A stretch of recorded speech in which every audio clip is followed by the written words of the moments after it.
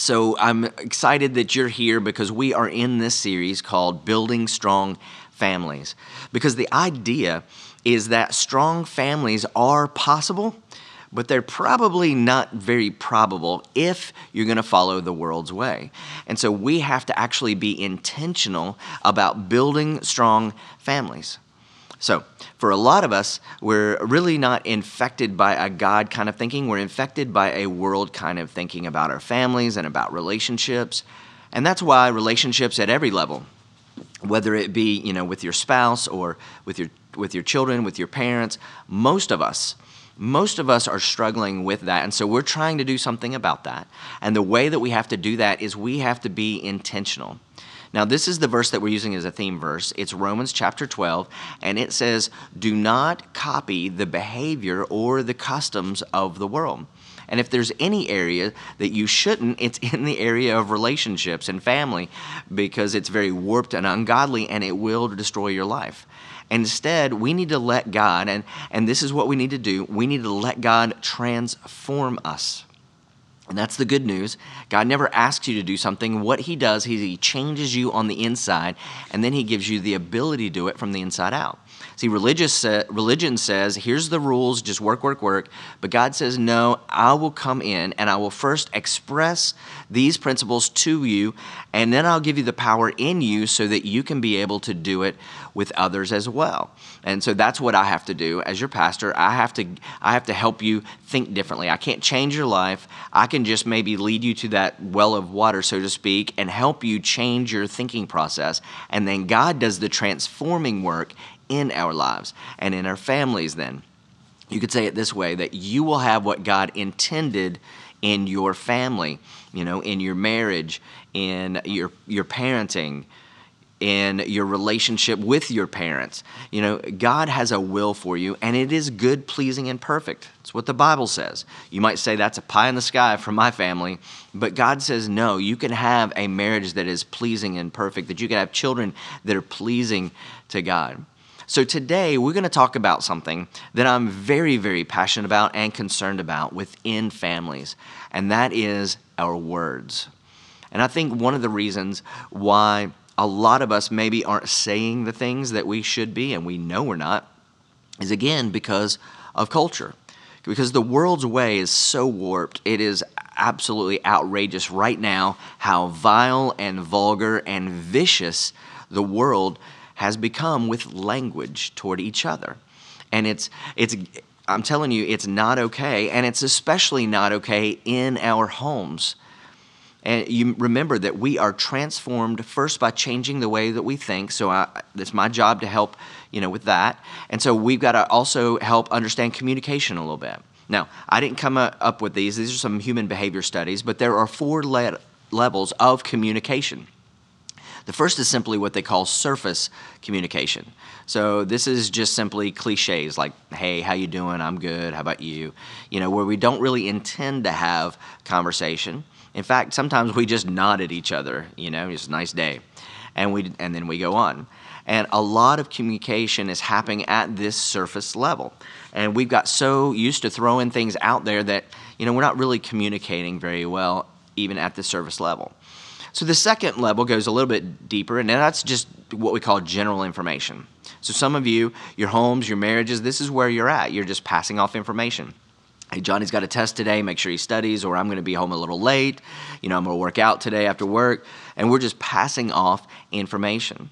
But we're really not going any deeper than that. You see, and our conversation and communication has to go to a deeper level.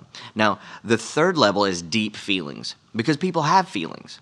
And here's what I've learned about feelings, that feelings are not always right, but they are always real. And so a lot of times you can have feelings, and even the person with the feelings, they can know that those feelings aren't right, but we still have them.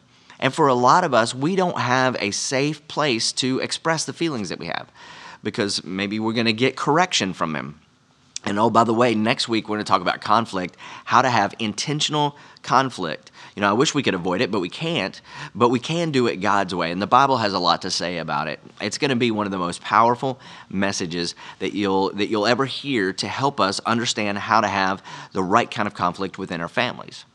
But with conflict, one of the best things you can do, instead of blaming somebody, you always, you never, but instead say, now when this happens, it makes me feel this way or that. And so nobody can say anything like that. You can question the facts, but you can't question my feelings. And so we need to get to a place where we create safe places for feelings to be expressed. And here's the ultimate, and most, unfortunately, most marriages never get to an effective place of sharing, and this is the boring, deep needs. Let me tell you what I need. And some of the greatest marriages, and this could be applied in any relationships, parenting or workplace, but let me speak to marriages for a minute. The best marriages is where you have an understanding of your spouse's deepest needs. And the best marriages are where you're serving my needs, I'm serving your needs, and it is a beautiful, beautiful thing. And it's actually very possible if we use communication and understand words. Now, there are some barriers that researchers have done 20 years of research to really come up with the 4 barriers of communication. In fact, they say this is the number one cause of divorce, these barriers, and number one is called withdrawal. The tendency of this situation is just, let's shut it all down. That's it. Last word. We're not saying anything else. You just stop the communication because you're so frustrated with the process, or you just simply withdraw. So you do the old silent treatment. I love the story about a couple that were doing the silent treatment on each other, and you never want to lose the silent treatment. So the next morning, he had to get a flight out, had to leave the house at 5 a.m., and he didn't want to lose the silent treatment game. So he wrote a little note. He put it where she would brush her teeth. And it said, hey, I need you to get me up at 5 a.m. He didn't want to say it because he was playing the silent treatment game. So he wrote a note.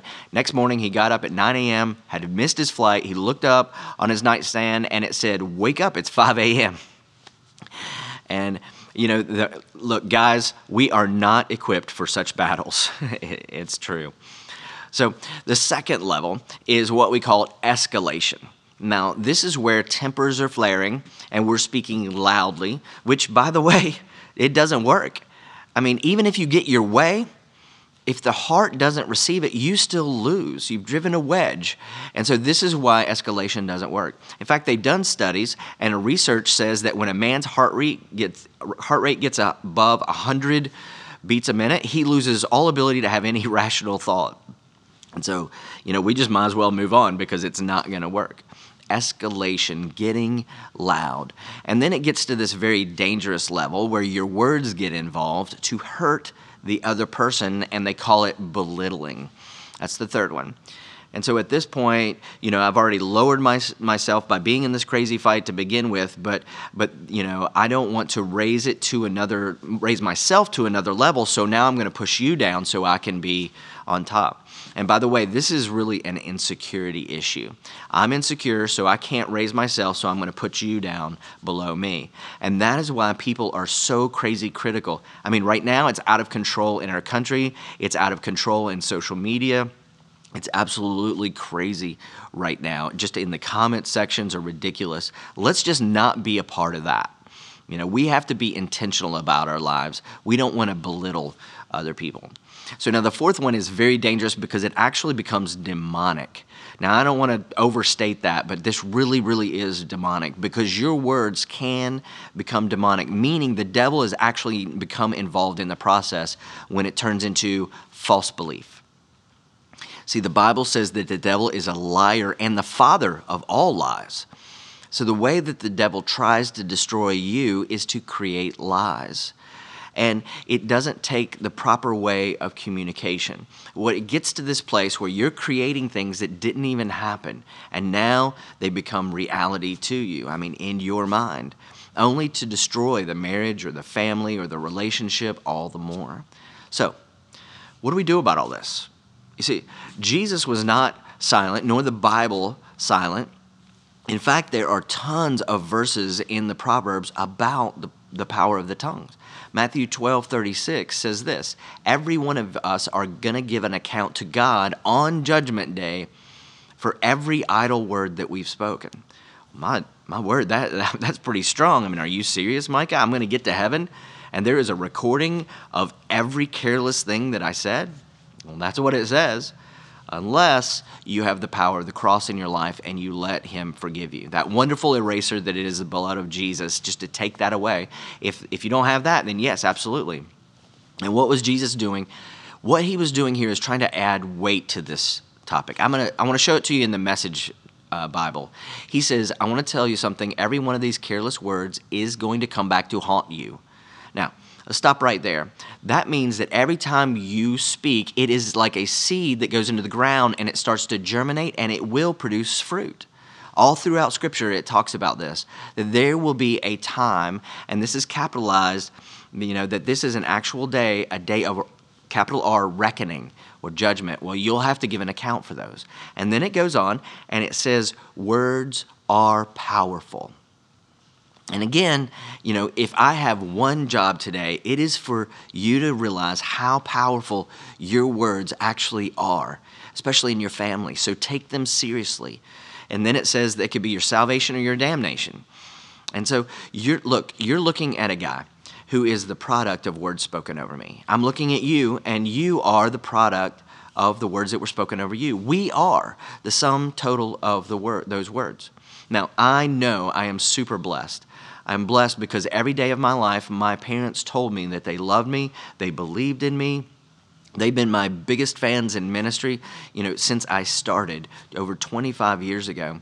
I mean, I get a text from my dad, or my dad comes up and tells me every Sunday, he said this last Sunday, is that this is the best message you ever preached. Well, thank God for Dad and that encouragement. Both my mom and my dad encourage me and believe me, and I believe in me, and I am a product of that. And a lot of you maybe are thinking about back through your life and going, that's not fair, because I didn't have that. But I want to tell you that God can heal you. And at the very least, we could be those people that everybody around us, we're going to speak life into them. We're going to break that cycle. And in the very third verse of the Bible, God took the situation that was formless and void. Darkness covered the earth. And he opened his mouth and he said, let there be light. And with his words, he created the world around him. And with your words, you create the world around you. I'm just trying to bring gravity to this so that you understand how important it is. So instead of focusing on the negative side of this, what I've learned is that one of the best ways to train people is, instead of telling them what they can't do, tell them what they can do instead. And a lot of times we can fix our bad habits and our bad mouths with a new habit of what we are going to do. And I want to help you with that today. In fact, I found this great quote from George Bernard Shaw, and it says, the single biggest problem in communication is the illusion that it's already taken place. You see, we think, it doesn't really matter. I've already said it once or whatever. It matters. And there is a word I want to bring to you, and that is intentional. It matters. You have to be intentional about the words that you speak in your family. It's like, you don't really have to focus on stopping doing the bad stuff, saying the bad things, if you focus on saying the good things. It's amazing how much it fixes it. So I'm going to go a little bit deeper into the different types of communication that we can all use that is way more intentional. And so here's the first one, and that is praise. Praise. So we are going to praise people, not in the same way that we praise God. Only He by Himself is worthy of that. But I'm going to find your qualities, and I'm going to highlight those. I am going to fix my mouth, to let me tell you what I see in you, the good that I see in you, and then we're going to say it to the people around us.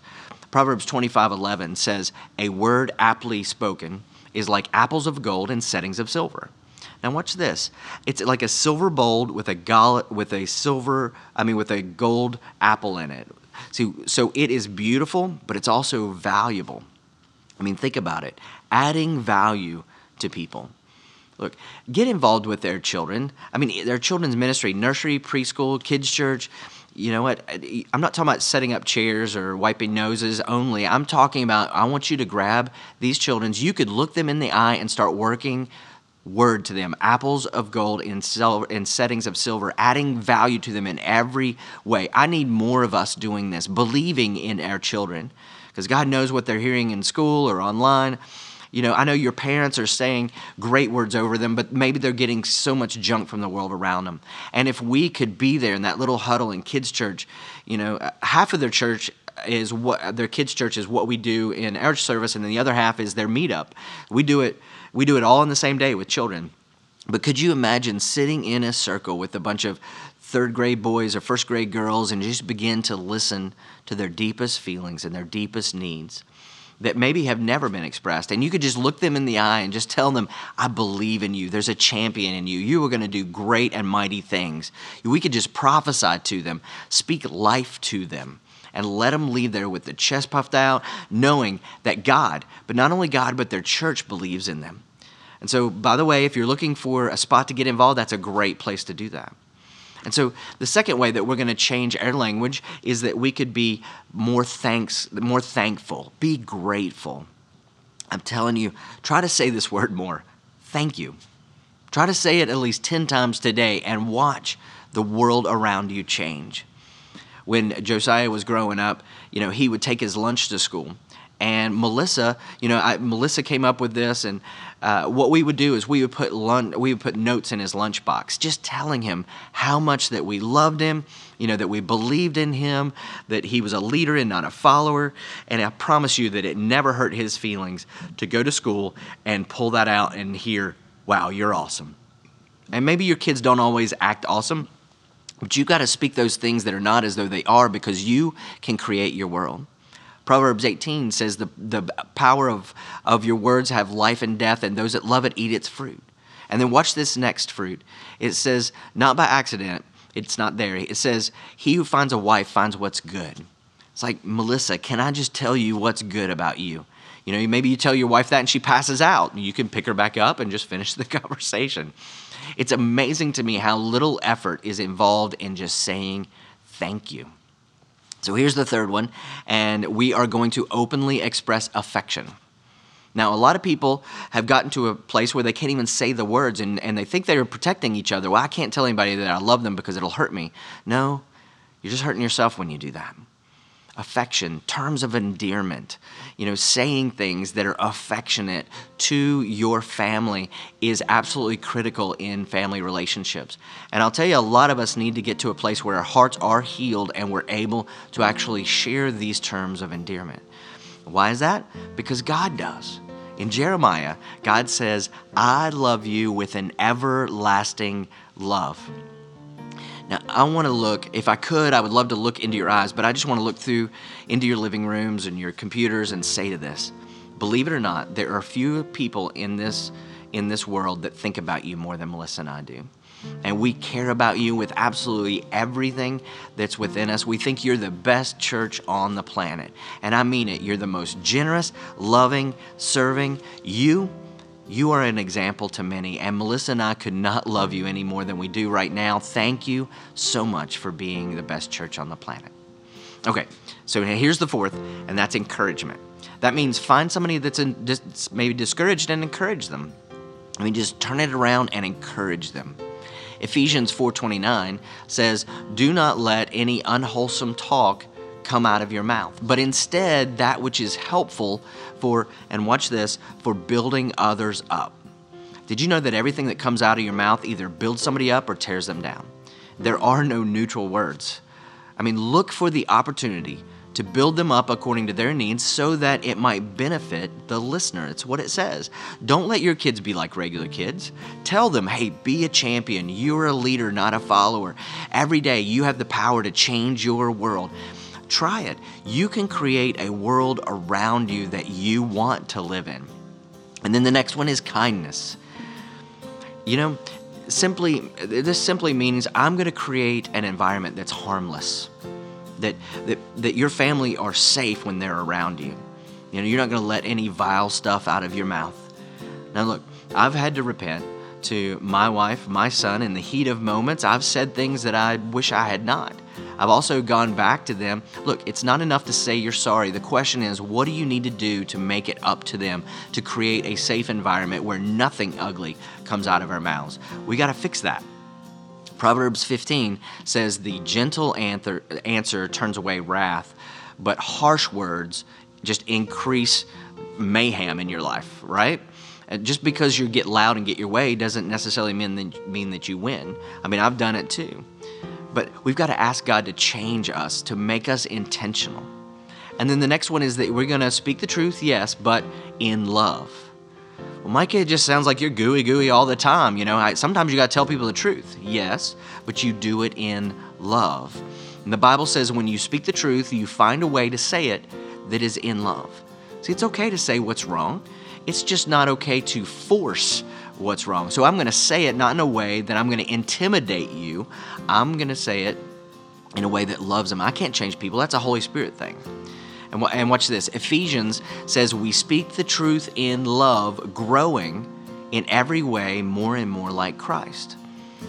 In John said about Jesus that he was full of truth. See, the Bible doesn't pull any punches. Jesus didn't do it either. But it also says he was full of grace as well.